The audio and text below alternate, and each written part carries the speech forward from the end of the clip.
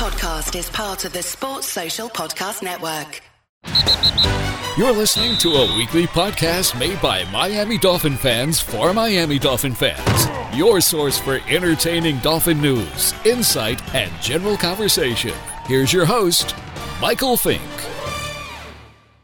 Hey everyone, this is Mike. The Fin Fans podcast is part of the DolphinsTalk.com podcast network. All right, this evening I'm here with Jim Johnson. Hello, everybody. Welcome back, Jim. Yeah, thanks for that. Good to be back. I'm here with Louis Ergoni. Hello, Dolphins. And after a long 17-month absence, we're here with Daniel Reinhardt. What's up, Fin fans? Good to be back. How are you, Daniel? We missed you. I'm doing really well. I can't complain about my life. I'm really busy. Life is happening all around me. I have a really good center here, and I'm doing as best I can and being as safe as I can in the face of the pandemic, as I'm sure everyone else is, and I'm sure that I hope everyone else is as well. Sure. So, how's your boy doing? So, Kaysen is doing great. I'm going to tell everybody that doesn't know, when I left at episode 29, I was here for the first 29 episodes. I left, my son was just 3 months old, and we were in the process of just making sure that he had everything. It was hard on me. My son's name is Kaysen Taylor, for all of you that don't know, named after number 99 in our programs and number 1 in our heart, Jason Taylor. I like Kaysen that. Taylor is 20 months old now, doing really, really well. He's growing up fast, following dad around everywhere, and sure enough, I'm going to have him throwing a football around as soon as I can get him to do it. So he's doing really well. Thanks for asking. All right, I got one more question for you, Daniel, Yeah. and then we'll get everybody involved here. What'd you think of the draft? I was really excited about the draft.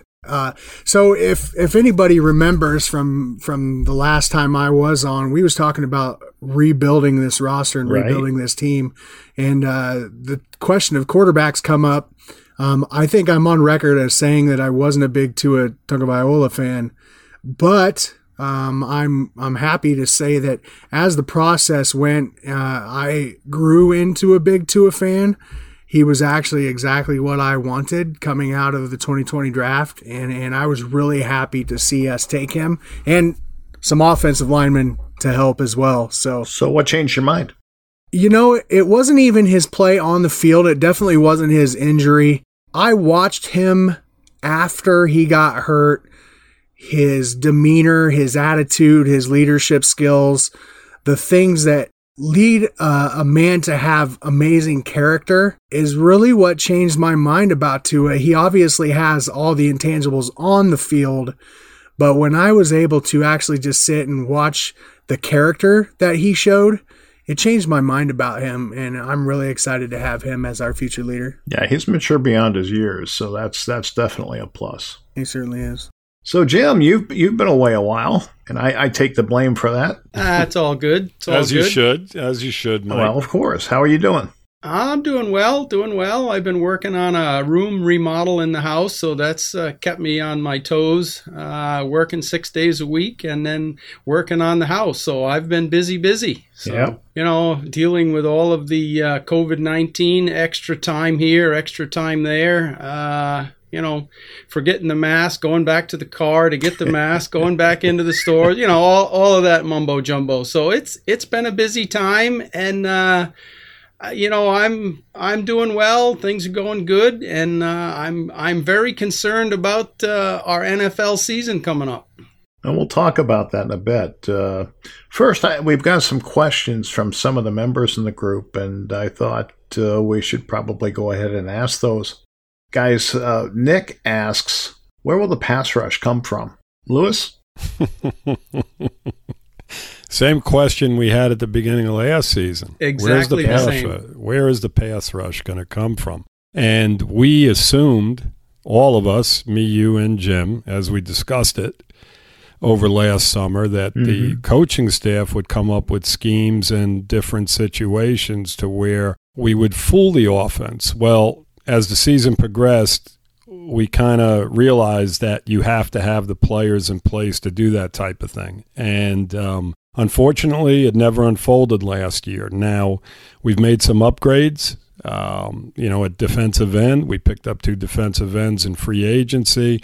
We drafted another one that I think will, put a little bit of pass rush on the quarterback. But, you have to have the players, regardless of the fact. You have to have the players. They have to have an understanding of what they're trying to do, the coaching staff, and trying to get them to do the right thing and be in the right position and make the plays. You have to have playmakers. And, looking at the roster right now, Mike, to answer your question or to answer whoever posed the question, Nick. I'm just not sure if it's there right now. Van Noy will help. There's a lot of different pieces to the puzzle, but there's, I don't see a dominant guy out there that, a guy like a Cameron Wake or a Jason Taylor to get the job done. But, hopefully they come up with schemes that get the job done in that sense. Jim, do we need a dominant guy? Yeah, I don't see that dominant guy on the roster either as far as a pure pass rusher goes. Lou mentioned the guys we picked up and the Shaq Lawson types. These guys are good at holding the edge and making tackles in the run game. They're not per se that just go get the quarterback guy. So I like the direction they went, and with these additions, maybe the linebackers will have more room to make some plays. We're yet to see if Van Ginkel can make an impact, and will Van Noy be effective with the pass rush like he was in New England? Like Lou said, we're going to have to wait and see how this plays out, and we're going to have not much preseason or camp to see what happens. Daniel, Nick also asked which rookie will make an immediate impact. It's going to be a really tough offseason for these rookies. It's going to be really hard for a lot of guys to get on the field early. Obviously, when you're talking about high draft picks, we're going to expect guys like Austin Jackson and Hunt to get onto the field. Robert Hunt has got to play. But if you're asking me which guy's going to make a big impact, I think it's going to be Brandon Jones, the safety out of Texas. I loved this guy coming out of the combine, out of the draft process, and it's not because we got to see him physically dominate the combine or anything like that. He had a torn labrum late in the year, but it was because of his preparation. And I think that more than what he showed on the field at Texas, which was good, his preparation and his intelligence is why he is on our squad this year. It's why we drafted this kid. He took the time to learn basically every defense in the NFL last year. He took and studied every play from every team from the last 4 games, came prepared with a notebook, a binder, and just wowed him at the combine interviews and stuff. I would absolutely say that I expect to see Brandon Jones on the field early, and it would not surprise me to see him on the field often, especially as the season progresses. But I think he's going to make the biggest impact early, and then we'll see about later on down the season. I think we're going to have some high-impact rookies, but I'm going to go off the ball here and say Brandon Jones. Yeah, it's really tough to say, right now because we don't know, if we had a full training camp and a full preseason, you could probably list 3 or 4 guys and answer that. But with the way things are and such a short, opening to the season, we don't know. Yeah, I agree with you, Mike. And I mean, Hunt is a guy I would think would, have an immediate impact if camp had been normal. Now, maybe he will. But maybe it'll be too tough to get him in there real quick, because of the shortened process. Mike, personally, I do think that Hunt will probably be one of the guys that we do see because of the simple fact that it's an offensive line. And I'm not downplaying the position that these guys play, but, there's a lot to learn, in the secondary and, even at the linebacker position. When you're playing that right tackle, you block the guy in front of you in practice every day, and you're doing a better job than what some of these other guys that we have on the roster are doing, then he's going to be in there. I mean, and it's the easiest path, I think, for Hunt, in regard to the guys that are in front of him. Now, Brandon Jones is a really good one as well because there isn't a lot of depth at safety. You've got 2 guys back there that that are ex-cornerbacks that are basically our 2 starters right now. So he does have an opportunity there. But, with what's in front of Hunt, I think he's got the easiest path in regard to, starting come day one. That's my opinion. What I want to see is the offensive line gel with the 2 or 3 new guys. You got Hunt, Jackson, and maybe Kindley. Wouldn't it be fantastic to see a quality offensive line for the Miami Dolphins? I think we will in 2021. Now, come on now. We got to move up the pace. Okay. I mean, Mike, these guys have to, Hunt They got Jackson have to play, and they have to play at a nice level. That way we can maybe work on the interior a little more the following season. Yeah. These 2 guys are key. I mean, they are so important to this team right now. Like Jim just mentioned, I mean, they're keys to the team. They have to play well. If they fail us, then we're right back to square one, and you really don't want that across the offensive line. You don't want to just keep wasting picks on the offensive line or trying to sign these free agents. I think they both start. Yep. Week 1. Like it. I like it. I like that, Daniel. I like it. Yeah. All right. Derek asked, which is our thinnest position? And I was going to say safety. You kind of already touched on that. Is there another position you guys think is thin? I'll let you guys go first. I got one for sure. You mentioned safety. We've got McCain as our primary safety, and he was plugged in there. So, the Brandon Jones is a good signing, but I still would like to have a definitive safety back there. We've got guys that are cornerbacks, and they can play safety. Utility is great, but, I'd like to see those guys that are just plug and play in the safety back there. So that probably would be what I would think is one of our weaker positions, or thinnest per se. I'm looking at the defensive line. I mean, obviously our offensive line is always something we need work on, but I'm looking at the defensive line here. We got Wilkins, who was our first rounder last year, and I think the kid's going to be a stud. I love Godshaw. I have since we drafted him in the 5th or 6th round. But other than that, we got Lawson on the defensive end, and I think he's going to play really well this year. I think he's going to continue to edge his stats up. He had career highs last year. I think he'll do that again this year. But past him, I'm really not sure what we have. I like the kid Curtis Weaver coming out of Boise State. Stowbridge is maybe a 2-down guy, but he's just going to be a fill-in guy. And Ogba, I'm just not convinced that he's going to give us enough. And frankly, our defensive tackle that we drafted out of Alabama, Raekwon Davis, I'm not convinced that guy has enough to play at this level. I didn't like that draft pick. I'm looking at our defensive line and thinking, man, we really need to step it up there. So that's where I would go. Yeah, and that's what draft picks and free agent signings, and we're still a little, little light. Guys, my position by far, and I mean by far, is tight end. I mean, past Gesicki. I mean, if he gets hurt, I mean, honestly, guys, there's nothing on this roster. I mean, I'm shocked that they did not at least bring in, a veteran-type guy. Well, they brought in the guy from Detroit. Yeah.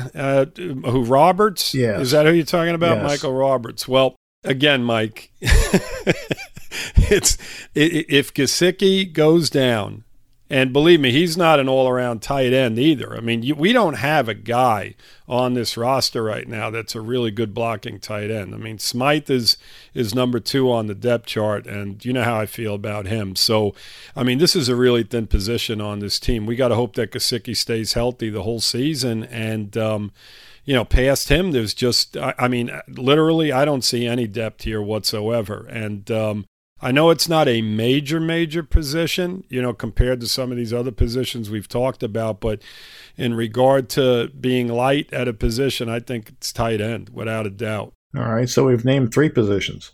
I know, right? I actually like that. I like that. We've got nothing there. I don't know how you feel about Smythe, but I definitely agree. We've got nothing there beyond Gesicki. Yeah. Yeah, Smythe sure didn't light up the highlight reel last year. No, he's going into his 3rd season now, guys. I mean, has he shown us anything? over his first 2 years in the NFL? Not really. He's shown us we need a tight end. Yeah. If we're being honest. Mike, you have an opinion on that? I know you're hosting here, but same as yours. Is that right? Okay, good. All right. All right. So Yep. Mark asks, are expectations too high given that we overachieved last season? Expectations are kind of like an opinion. Everybody has their own set of expectations. Is that the phrase? Yeah, I don't know, but Or opinions this is an R-rated show, Jim. I mean, you can go down that well, road. I'm going to leave that for you guys, but Okay. I mean, if you pump yourself all up and you look at the schedule and say, yeah, we could win 9 games. That is probably overachieving. Realistically, with a shortened season and a shortened camp and very little preseason, if anything, Somebody's got to win. I was going to say Right. somebody's got to win these games, and we're going to shock a team or 2 or 3, and then or 4 or 5. yeah, or 4 or 5 maybe. But it's all about how things come together. We've got a lot of new bodies. We've got 30 some new players on the team. It's going to be very difficult for the coaching system to get this team playing as a team, just because they're simply not going to have enough hours into it to field a team that can get all the details right on the field. So, Jim, I agree with you, but, they did it last year. They did. Well, not only that, but everybody's on the same page. I mean, they're all in the same boat, every team. I mean, you look at New England and all the changes there.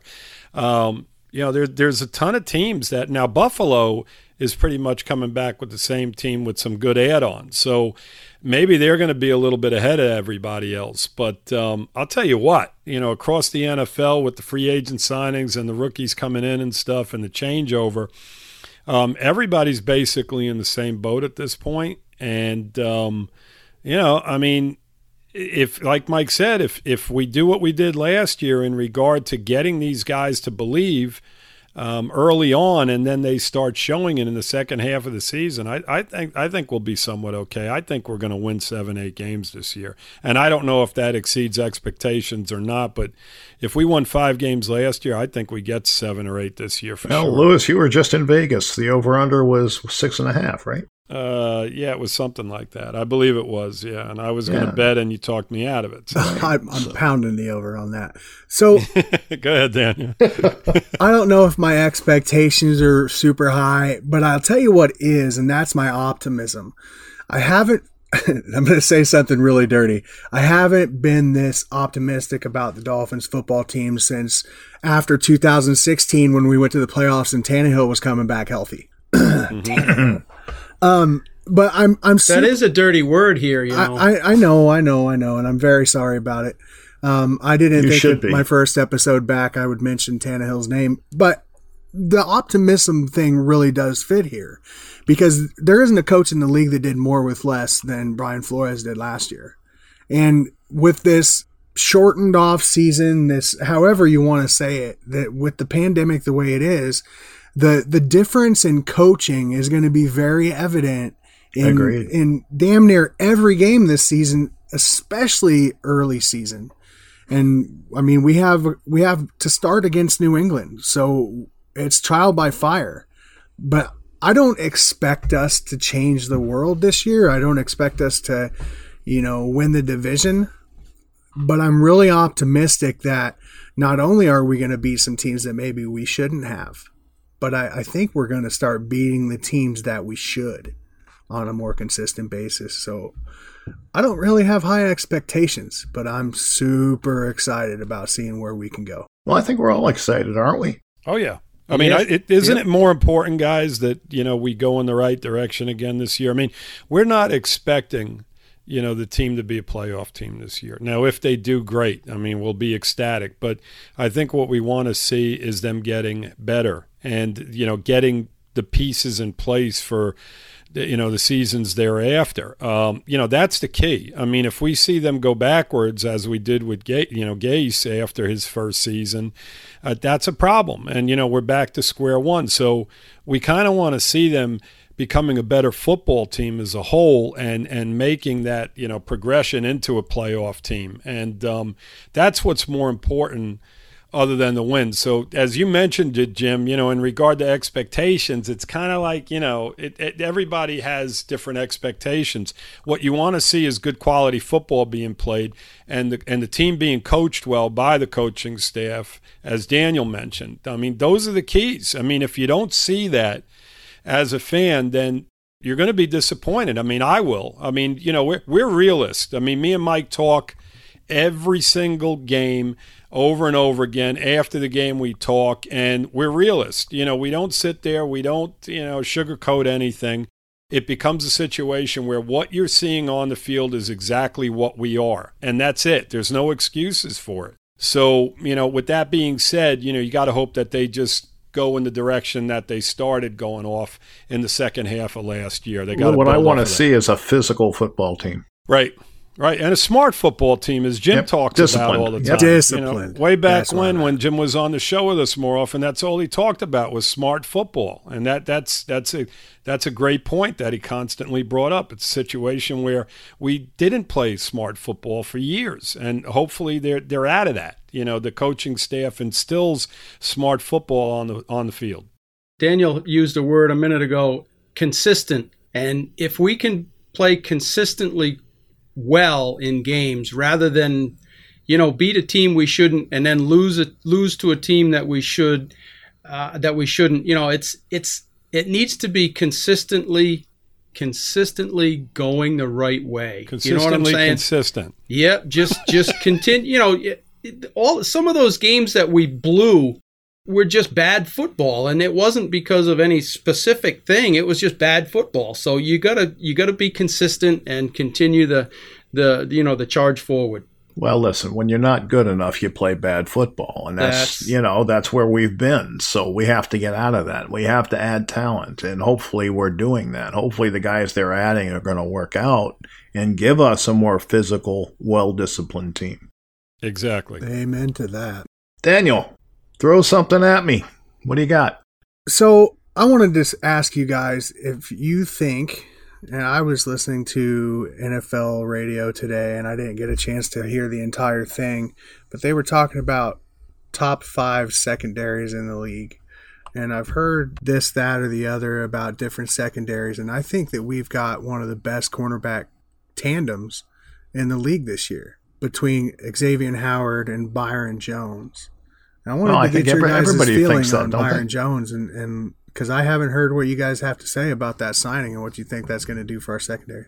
Lewis? I think it's a great signing. It was a surprise to all of us, wasn't it? When they, I was shocked by it. The fact that X-Man's getting so much money, and then you throw a ton more money at Jones, and then with our last pick in the first round, we pick another cornerback. I was like, wow, these guys are going full throttle. So yeah, I agree with you. I mean, I think it may be very well the best cornerback tandem if, of course, X-Man is healthy next season. And I think this kid that we drafted late is going to be a steal, at that point in the draft. I really feel that he's an athlete. He's fast. He's not afraid. He's physical, right? He's not afraid to hit is what I was going to say. And I mean, I think that Needham will add some depth back there. I like the way he played even though he was, he struggled a bit, but as a rookie, I thought he did a pretty decent job. So I like the corners, and, a lot depends on the safeties, in regard to, one of the best secondaries. As you mentioned, Daniel, cornerback wise, yeah, I mean, God, you get those two receivers locked down on the outside with these two guys, and I mean, my God, the rest of the defense, it allows the safeties to basically roam a little bit and maybe take some chances. I love it. We'll see. So you're talking about, when you're talking about the young kid who's fast and physical, you're talking about our first rounder. Correct. So do you? Yeah. I was just going to ask you. Yeah. Do you know how to pronounce it? Nobody wants to say his name. We couldn't even get Gesicki right for at least Igbenogany. Igbenogany. Let's call him Noah. Noah. All right. There you go. Noah. I think you guys were talking about earlier, the very first question was getting pressure on the quarterback. I didn't hear your guys' episode about it last season going into the season, but I think that we're going to be able to scheme that guy into some pressure. Igbinoghene is going to get us some pressure, I think. I mean, not consistently every game all the time like we need, but I think we're going to see him hitting some quarterbacks this year. You might. They may blitz him a little bit, but I think predominantly he's going to play nickel, at least initially anyway. Right. Yeah, I mean, he's not going to start, unless somebody's hurt. He'll be out there, though, for sure. I mean, I think he's going to, jump ahead of anybody else who's in camp, Parker and some of these other guys. Well, not Parker, I meant Perry and those type of Webster, Tankersley, who's been around forever. I was just going to say, what about Cordrea? Yeah, I don't think Cordrea is going to be on the roster. Well, Mike, he could surprise. I mean, he's been hurt, and I liked him initially. Me too. He hasn't, for a minute, right? For a minute. Now he hasn't shown much, but we'll see. Devontae got going after 4 or 5 seasons. So yeah, but the difference is he's a first-round pick. So that's the difference. No question. All right, Jim, what you got? My question is will Chandler Cox find a place on the team? Will the fullback position survive with all the depth we've got at running back now? Wow, that's a good one. That's what I was thinking today. I was like, man, I wonder. I think they've got other people that can play fullback in a pinch, so I'm going to say no. You think he's done? He's a casualty, huh? I think he is. I really like Chandler Cox. And not only would I like him to make the team, but I think he will. We've seen those dreaded Patriots in the North use the fullback a lot over the last number of years. And while I don't think Flores is a copycat of what we had up there, I do think that he's going to continue to use the fullback as we move forward. And frankly, I'm not convinced that we need Myles Gaskin, for example. I mean, Patrick Laird put up a better showing last year, and we've got a couple of running backs even better than that now. So I think we will see Chandler Cox on the field in aqua and orange this year. Yeah, I'm going to sway your way as well, Daniel, only because I don't see a ton of depth there, at this position. You have Howard and Breida. Laird is, third on the depth chart right now, and he's a nice player from where he came from, but, do you really want him starting, if the guys in front of him are hurt? I'm not so sure. Gaskin, same thing. I have same feelings on him. So, when you look at that as a whole, you would think that in goal line situations, there's going to be an importance. And throw in the fact that the thing I mentioned earlier, the fact that we don't have a real solid group of tight ends, it makes it even more important to have a good blocking fullback like Chandler if he's capable of doing it. Now, and again, we're not there. We're not going to be there. We don't know if he's really that good at blocking fullback. I have no idea. We didn't see enough of him last year. We really didn't. I can't honestly give you, a full-blown commitment to him one way or another right now. But I will say this, is that, he has an opportunity to make the team because of the fact that those two positions are just a little bit weak. And, I think for that reason, he probably does make the team. I just love that smash mouth fullback football too. So yeah, we all do. We grew up with that. You got to. Yeah. So, but I'm not sure he's the guy to provide it. But we'll see. I mean, like Lou said, we have not seen a lot of him, so it's hard to say. Breaking his nose and bleeding from the crown of his face. Come on, bud. Smashing the linebackers into submission. Love it. Love it. Lewis. Yes. What you got? You want something from me, huh? Well, I got a couple of things, but we'll start off with this one because there was a debate on the Facebook page in regard to Tannehill. And I know you mentioned earlier, Daniel, that we didn't want to mention him, but I'm crying. I'm curious as to what you guys think in regard to him going forward. We saw what he did. I think I'd rather talk about the Patriots or something. Dang. Well, no. You said a really, really bad word just now. A really bad word, Jim. So my question is, but all three of you guys, what are your thoughts on him going forward? Give me your thoughts on where you think he's going from what we saw of him last year.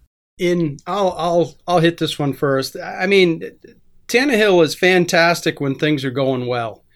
You know, they signed their running back, and if Henry continues to beat up defenses and get 8 yards on first down, Tannehill's job gets so easy, it's silly, basically. But when things start to break down, he tends to make some poor decisions, and in the bottom line is he doesn't get things done when it's crunch time. This is what we saw when he was a Dolphin. This is basically what we saw when things went south at the end of the playoffs. He didn't have enough in his back pocket to pull off a victory. You know, he's going to continue to be a quality starter. They're going to get a lot of wins based on, you know, the running game. He's going to keep going just the way he has, as far as I'm concerned. He's not going to get much better, and he's not going to get much worse. Okay. So I don't disagree with anything you just said, Jim. I think Tannehill is a good game manager at the quarterback position. I always liked him when he was here until the very end, and I see a lot of what you see, Jim. I see somebody who, when they deal with adversity or they have to lead their team back from down 7, 10, 13 points, it's a real struggle. I think that if the Titans, which is where he resides now, as we all know, if they can stay ahead in ball games and their defense can keep them right there as well, maybe 3 points, I think that he will continue to win some ball games for them. I do see when they are ahead of the chains, he's still a good quarterback. He's still a good enough quarterback. You've seen him have some progression last year down the field without A.J. Brown even. And I don't think that he can lead multiple receivers to have, you know, division leading statistics, but I think that he can be a good enough quarterback to lead them to enough wins to make the team happy for a while. I don't think that he'll ever be a Super Bowl winning quarterback, because when adversity comes his way, he folds. There was a study one of the web pages did as far as quarterbacks, once they go beyond their first read, their performance metrics. Mm-hmm. And his was abysmal. Yeah. Okay. And that's where Henry helps him. Because when you've got that solid running game, that first read is going to be open more often. Absolutely. Because guys are crashing the run. So it helps him. And, you know, he did play well last year. I mean, there's no getting around that. He did play well. He did. Mm-hmm. But when you get to the playoffs, they ratchet it up a notch. And I'm just not sure, you know, that he's good enough to get a team through the playoffs. And we'll see, you know. I'm glad he's gone because I think we needed to move in a different direction. Yes. I think he wore out his welcome here.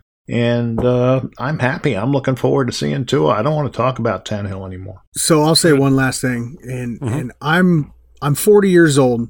And so I've seen a little bit of the 80s. I've seen the 90s. I grew up with Marino and a bunch of really good quarterbacks.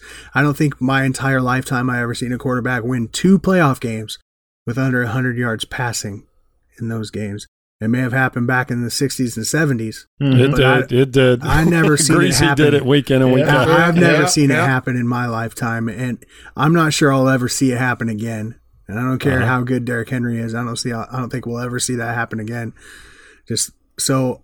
Agreed. That's all I got to say about it moving forward. The difference between Marino and Greasy was Greasy, when he was down in a ball game, could pull the team together and make things happen. Mm-hmm.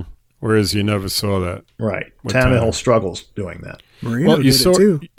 You saw it with Fitzpatrick last year. I mean, how many times were we down and you're like, well, here we go. You know, we're going to lose by 28 points. And all of a sudden, we're right back in the football game. And it was against decent teams. You know, Buffalo down here, they kept coming back after they were down.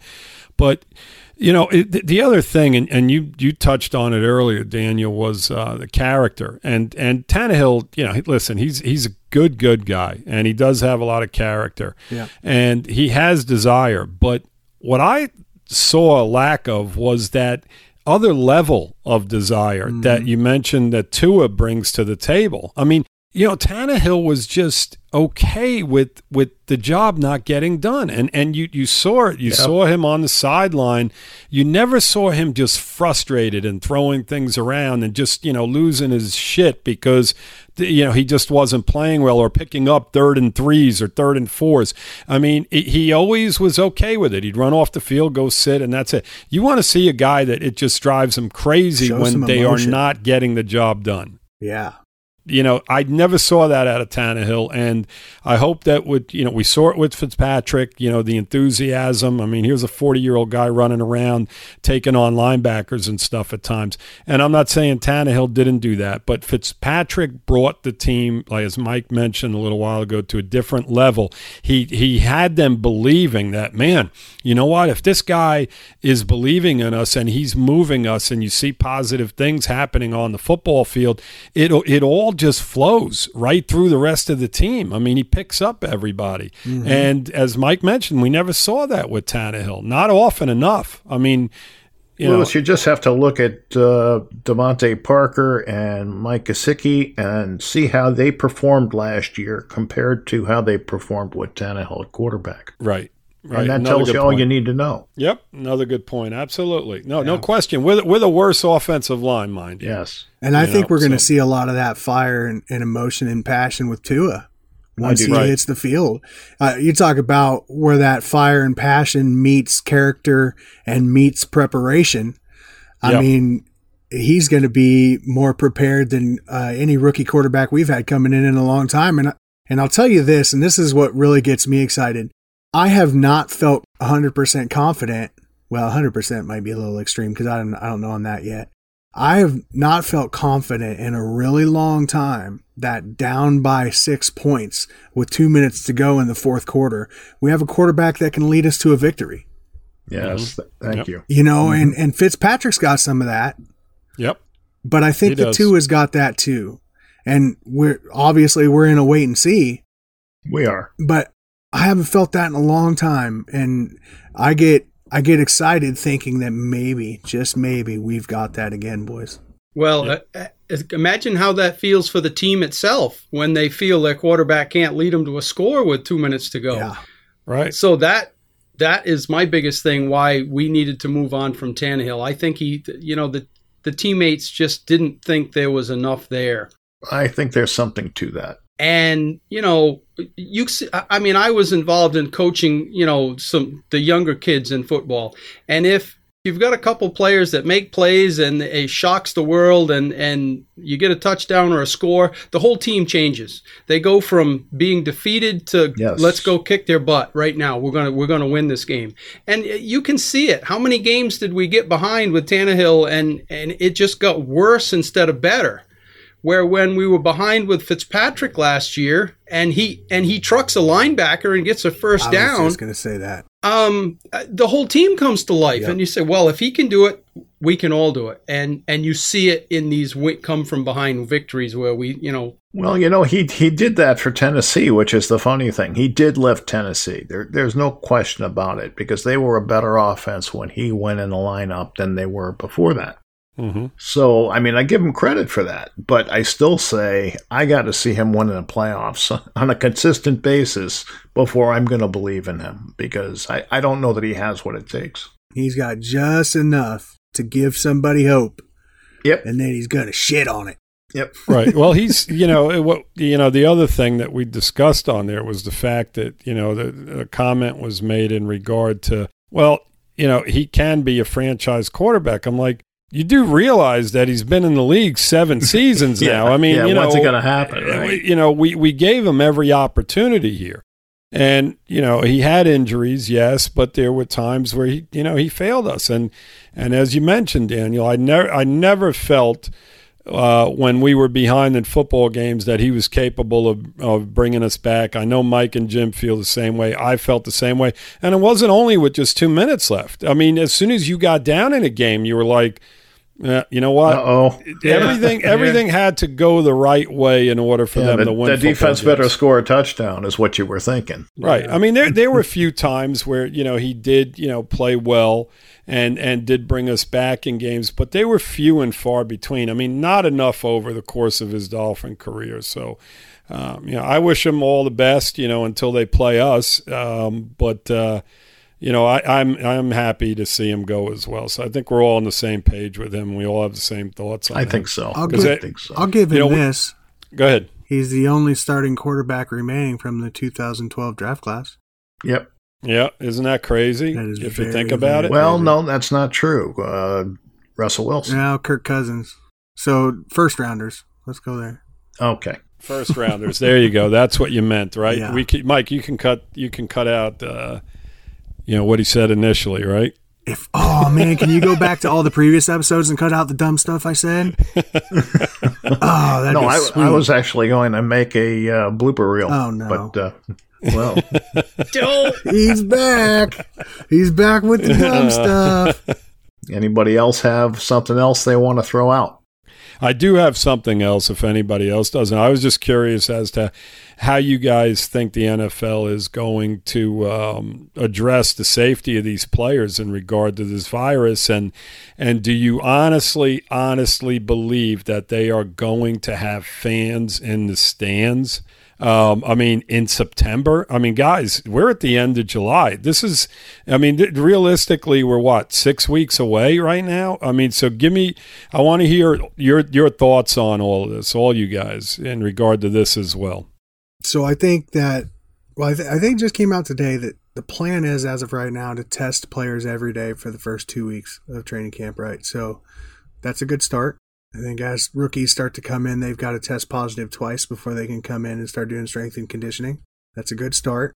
I think they're going to have to ramp it up even more than that. I think they're going to have to continue to do that as the preseason progresses. I think the players are probably going to get their way and they won't have to play in a preseason game. As far as fans in the stands, so I'm not 100% certain that we'll see fans in the stands come September. It's going to be really tough in a lot of venues. A lot of places are hotspots right now. I think as the season progresses, I do believe there will be able to be some fans in the stands in certain areas. Now, New York, New Jersey, don't know about that. It's sounding like they're not going to allow anybody there.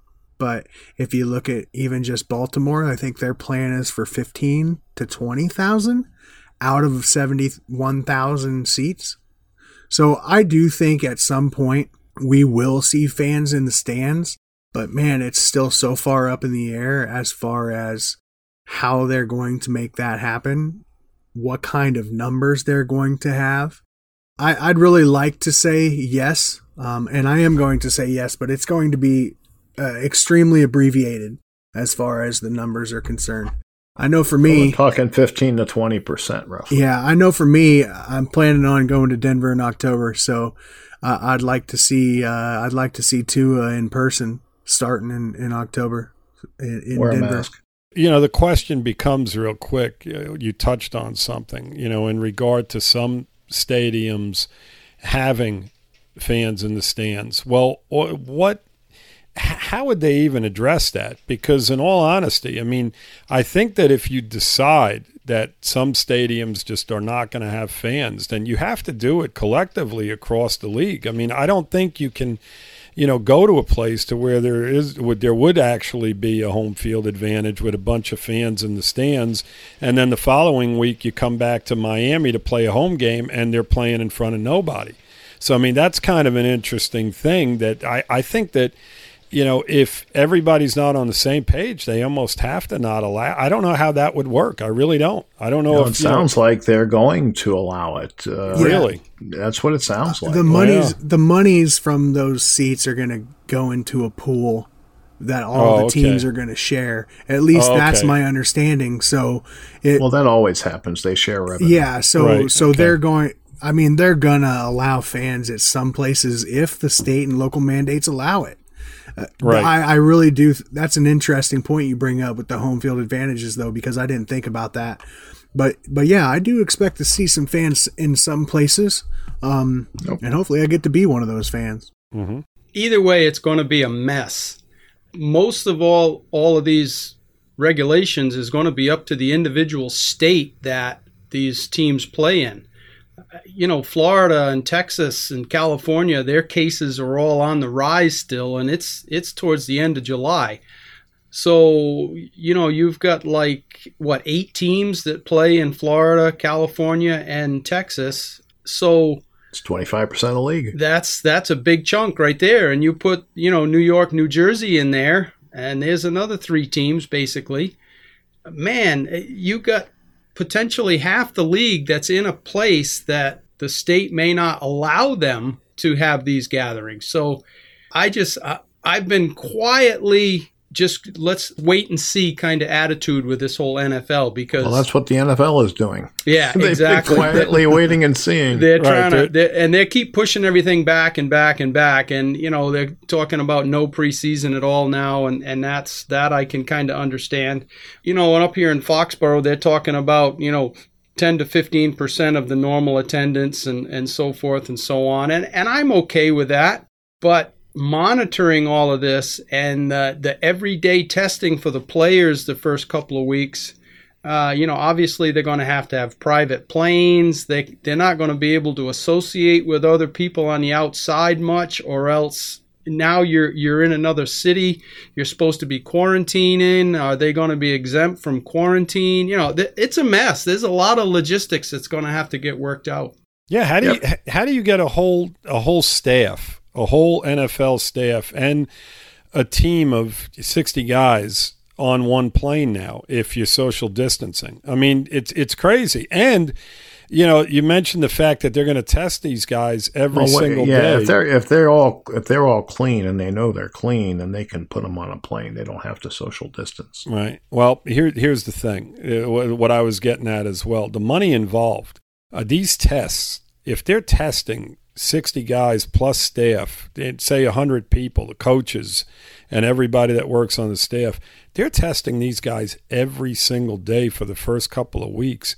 You know how much money is involved in that? Outrageous. I mean, it's crazy. Yeah. It's absolutely crazy. And, it's, as you mentioned, Jim, there's just so many question marks. And I mean, if they pull this off, then, you gotta question everything that's going on. It's like, they're going to pull it off. There's too much money to lose. There's too much money involved. And again, it goes back to, the right thing, or is it all about money type of thing? It's just like anything else. And, it's going to be interesting because I haven't seen anything in regard to players opting out at this point either. I mean, a lot of baseball players have, and I know it's a shortened season, but there's some prominent names that have bailed out on this season, this coming baseball season. Trust me, if the players don't get everything they want, you're going to see players bail out. Yeah, they're not going to bail out until the final shoe drops, and then they'll start bailing. It's going to be really hard for me to see players bailing out, especially guys who are on the bubbles, guys who are in the final years of their contract, guys who are trying to get a new contract. Well, those are the guys that are not going to bail out. Those guys won't do it. That's what I'm saying. Your Russell Wilsons are going to bail out. All right, your Drew Breeses or whoever the case may be, these veteran guys that are like, you know what? I mean... Yeah. They already got $50 million packed away, so it's not the end of the world for them. Whereas some of these guys that are, still on vet minimums, these are the guys that are going to want to work. Yep, absolutely. I mean, it's they're lively. I mean, some of these guys. And my concern is some of the bigger guys bailing, I mean, I can understand why they would. Especially if they have young kids and a family and stuff. Well, Juwan James, I'm sorry, Lube. Juwan James made a statement today that I read in the paper, and he basically said that, he's got a wife at home that's pregnant. Right. Exactly. And he doesn't want to, jeopardize her. Of course, and it's like that across the league. I mean, all these guys are in their 20s, early 30s at the most. I mean, they're right at that age where they should have young kids and, young wives and whatnot. So a lot of them are in the same position. I mean, there's so many question marks that go into this season. It's unfortunate because it seems like this was a year that we were going to turn the corner, and I just hope this doesn't set us back in any way, shape, or form, you know? Yeah, being a young team, it's not an advantage. It's not an advantage. So we'll see what happens. I mean, hopefully they can do it healthily and they can play and everything will be fine. But, the governor's got to get this under control. Yeah, I think we're all a little bit concerned that our football season may not happen, but I'm going to stick with my optimism, and I'm going to think we get to play. I think it's going to happen. Yeah. Well, I just believe that billionaires aren't going to quit easily, They didn't get to be billionaires by quitting.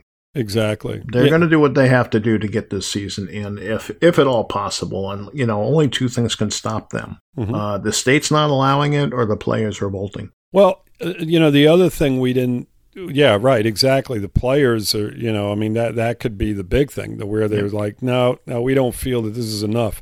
Yep. But the other thing we need to consider, we talked about some of the states. How about the states that have these domes?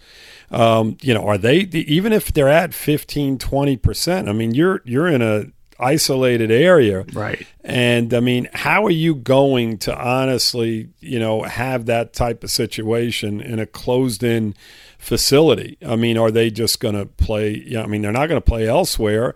I just don't see that happening because they're not allowing concerts to take place.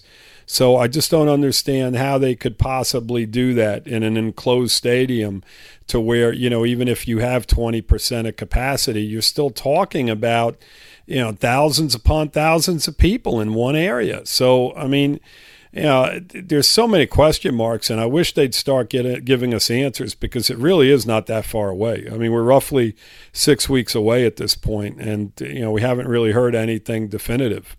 That's it. Well, every day's a new day, unfortunately. This is all new territory, so everybody's winging it a little bit. I guess they're also waiting on baseball. That's the advantage they have as well, is that these other major sports are now taking place. Baseball starts on Friday, so I guess they're going to look at that and see how they're handling things and maybe learn from that and go in a different direction or in the same direction if it works out. Yep. I'll say this. Australian rules football, rugby has been going for 8 weeks. Yep. So, they're scrumming every day. So that gives me some hope. Yep, absolutely. Soccer as well. They're playing soccer, and there's the Korean Baseball League has they're going going on playing almost 3 months. Yep, they're going at it for 3-4 months now. Yeah, exactly. So there is hope. I'm just in regard to the stands and stuff like that. It's I think it's a mistake if they do in fact even allow anybody to do it. But like you said, it's all about money. We'll see. All right, I have an announcement to make. All right, what do you got? Do we need a drum roll? Whoa, those are some bad drums. Whoever was playing them. Okay, in August, Lewis, you and Daniel have a project. Hey-o. You want to talk about it, Daniel? So, for a long time now, I've been in Michael's ear about fantasy football. Ah, okay, there we go. And while I think Mike has enjoyed it in the past, it's not something that we talk about a lot on the page. However, Lewis... Or the podcast. Or ever. Or in his personal life. Anyhow. I'm sorry, Mike. Sorry, Mike. I'm quarantined. Mike, I'm quarantined. So, starting up in August, Lewis and I will be hosting a new podcast for you, our fans, and it'll be centered around fantasy football. We're going to start giving you a little bit of advice to help you win your leagues. I know that I have been playing fantasy for a really long time, and I don't need to tell you all my accolades, but I'm a champ, so I don't not know what I'm talking about, and I hope that you will join us as Lewis and I embark on a new journey into the fantasy football podcast category. Mike, I haven't signed my contract yet, in regard to this. You're going to be part of this as well, Mike, correct? I will host the show, yes. You will host the show, so you're part of it as well. Okay, well, you got to send me that contract. The check's in the mail. We're going to need you to take a nasal swab. Okay. Man, you guys are glutton for punishment. We're going to pump it up. I'm telling you, Jim. We're going to bring Jim, you the gotta content. Be available for those Thursday or Wednesday night shows, Jim. Just make sure you have those nights free to go. All right, I'll book them now. Yeah, no, don't book anything. Just and make sure you're home. We've got Kirk sitting, waiting to be called. So we've got people. It's not a problem. That's right. We do have Kirk Marks. No, I mean, all kidding aside, yeah, I'm absolutely looking forward to that, Daniel. Yes, sir. You know, I enjoy fantasy. I'm in a couple of leagues myself, and you know, I mean, I love talking about it. I mean, believe it or not, you know, with the way the Dolphins have played over the last 10 years, I get more excited on certain weekends about, you know, the fantasy football than I do over Dolphin games at times. Sure. And I hate to admit that, but I'm right there with but you. It's the absolute truth. You know, hopefully things change. You know, I never thought I would say something like that, but you know, 20 years of ineptitude will put you in that sort of frame of mind. So, all right. So, what happens when the Dolphins start winning and your fantasy team is losing? Then what happens? It's fine. Always I'm okay with Dolphins. that.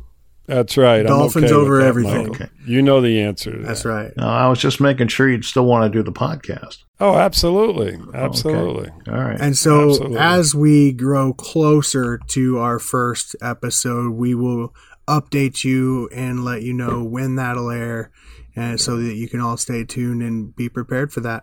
Yeah, I just thought I'd throw that out because you're on the show, Daniel, and it was a good time to do it. Sir. So everybody's aware.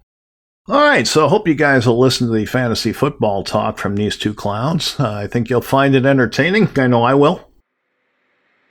And with that, Jim, I want to go ahead and say goodnight to everybody. So thanks for joining me, guys, and to everybody out there listening, fins up. Fins up. Fins up, Dolphins. All right, so that's our show for this week. I just want to remind everyone that the FinFans podcast is part of the DolphinsTalk.com podcast network.